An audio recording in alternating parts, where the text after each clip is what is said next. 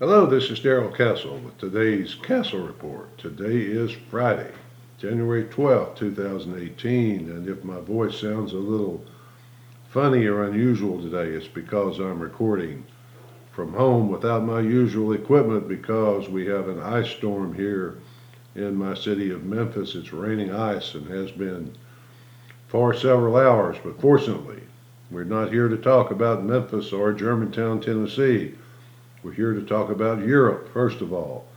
I've made a commitment to talk about Europe in these reports as often as possible because European civilization is Western civilization, and that is our civilization, at least it once was. Our story this week began in the New York Times, Sunday edition, December 17th, 2017, when that paper carried a front page story about the new crown prince in Saudi Arabia, Mohammed bin Salman. You should remember him from the recent report I did concerning his appointment by King Salman as his successor, as well as his efforts to reform Saudi society. It seems that the young prince, aged 32, has gone abroad looking for places to put his country's wealth, and France is one of the lucky recipients. There are many landmarks in France that represent French history, and as the tour guides tell you, the landmarks also remind us of the glory of the age of kings.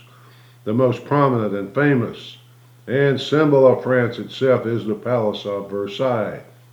Louis XIV built Versailles as his permanent home during his 72-year reign over France, and now it is perhaps the structure that, except for the Eiffel Tower, is most representative of France and the French people. Next to Versailles once sat another chateau also built by Louis XIV. It sits on 57 manicured acres of gardens. These chateaus are more than just symbols or landmarks. They represent the history of a once great nation, and more importantly, they should be the property of the French people who built and paid for them with their labor and with their blood. But nevertheless, in 2009, that chateau was bulldozed, and a new high-tech Chateau Louis XIV was built in its place by Emad Khashoggi, nephew of the late billionaire arms dealer Adnan Khashoggi. The new chateau recently sold for $300 million to a mystery purchaser, but a little research by the New York Times revealed the mystery purchaser to be the Crown Prince Mohammed bin Salman. Does this mean that France has sold its soul? Perhaps it means that France has sold its history, its culture, and its nation, as well as its soul. France is no longer even a nation state. It's been reduced to just a place where people live, no borders. And as the new Prime Minister Emmanuel Macron said, no culture. France sells its national treasures to the highest bidder, without regard to whom or what that bidder is. There is no regard whatsoever of history, culture, tradition, or religion. None of those things exist anymore, since they have been exchanged for a new multicultural, open society where everything goes because nothing matters. Ethics, the foundation of civilization, has been destroyed or at least abandoned almost everywhere, but especially in France. The new multicultural socialist state is fostered on the people, and they absorb it, they embrace it, because from early childhood they have been indoctrinated with the belief that all truth is just a matter of opinion, and absolute truth does not exist. Right and wrong, then, are also just matters of opinion, and opinions can change from day to day. Government is free and encouraged to do whatever appears necessary at the time without exception or limit. Government is given all power and control over everything, and therefore is responsible for everything. If your child is failing in the government school system, it's obviously the government's fault, and responsibility for fixing the problem lies with the government. Should your son rob someone on the street, the government has somehow failed him. Here in America, civilization once flourished because an ethical view of each person in common was universal.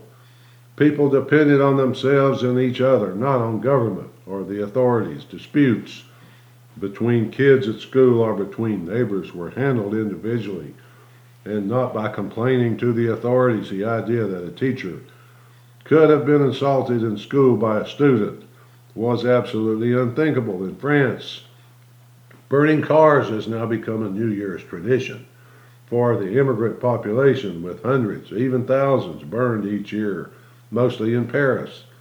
The French police normally just leave them alone, let them go about their traditions unmolested. This past New Year's Eve, however, something happened that the French police could not ignore. A church identified as a Baptist evangelical church was having a party for its members inside its walls. When you think of churches in France, you usually think of structures such as the Cathedral of Notre Dame. But Protestant evangelical churches are usually just storefronts, similar to strip mall stores here in America. So a large group of African immigrants came to the party uninvited. A large brawl broke out. On the video I watched, there appeared to be hundreds of African immigrants assaulting the church members. The walls of the church were broken, either from inside or outside. The police were called, of course. But a call for a party at a Baptist church usually doesn't garner a large police presence. 2 cars arrived with solo officers in each. One of the officers was a woman.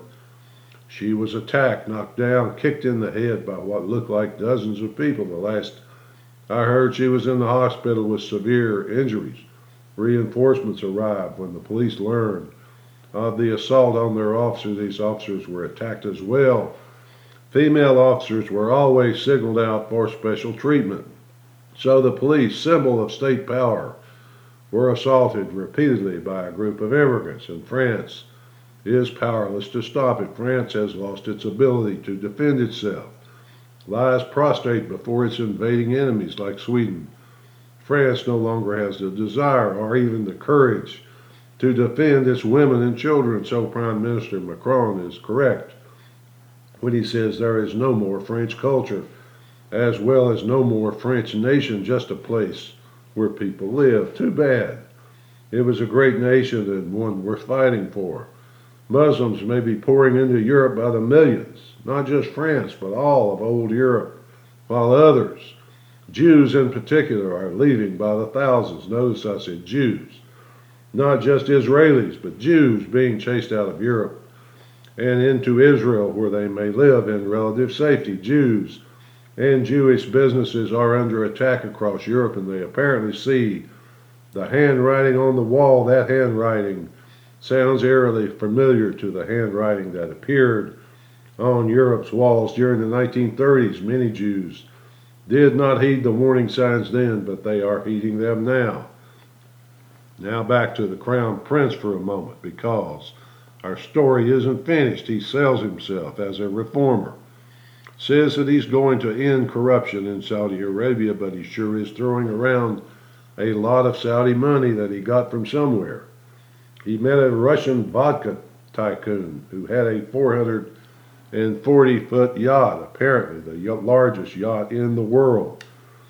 Bin Salman bought it for close to $500 million. In addition to Chateau Louis XIV, he bought a 620-acre estate with a castle located about an hour's drive from Paris. In November 2017, an anonymous collector announced that he was going to sell a painting by Leonardo da Vinci entitled Salvator Mundi, and the prince paid $450.3 million for it. There are apparently questions as to whether it is a genuine Da Vinci, but the prince has no such questions. King Salman has also been busy buying estates and other property along the Mediterranean, from Morocco to Spain. One wonders why an 88-year-old monarch would busy himself with such things, which will soon be left to the 32-year-old crown prince. Maybe he can see what is about to happen in Saudi Arabia and wants to get as much of the family fortune into real assets outside the region as possible. The crown prince is not the first person to attempt reform of a heavily Muslim society. Kemal Ataturk tried to reform Turkey in the 1920s in a similar fashion.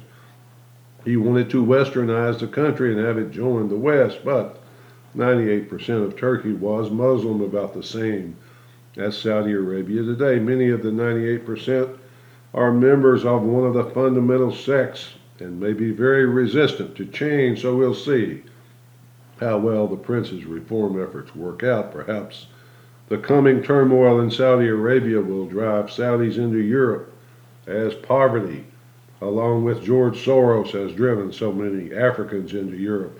If so, France is certainly open to them. Perhaps the prince will put them up at one of his estates. Time will tell, folks. At least that's the way I see it. Till next time, this is Darrell Castle. Thanks for listening.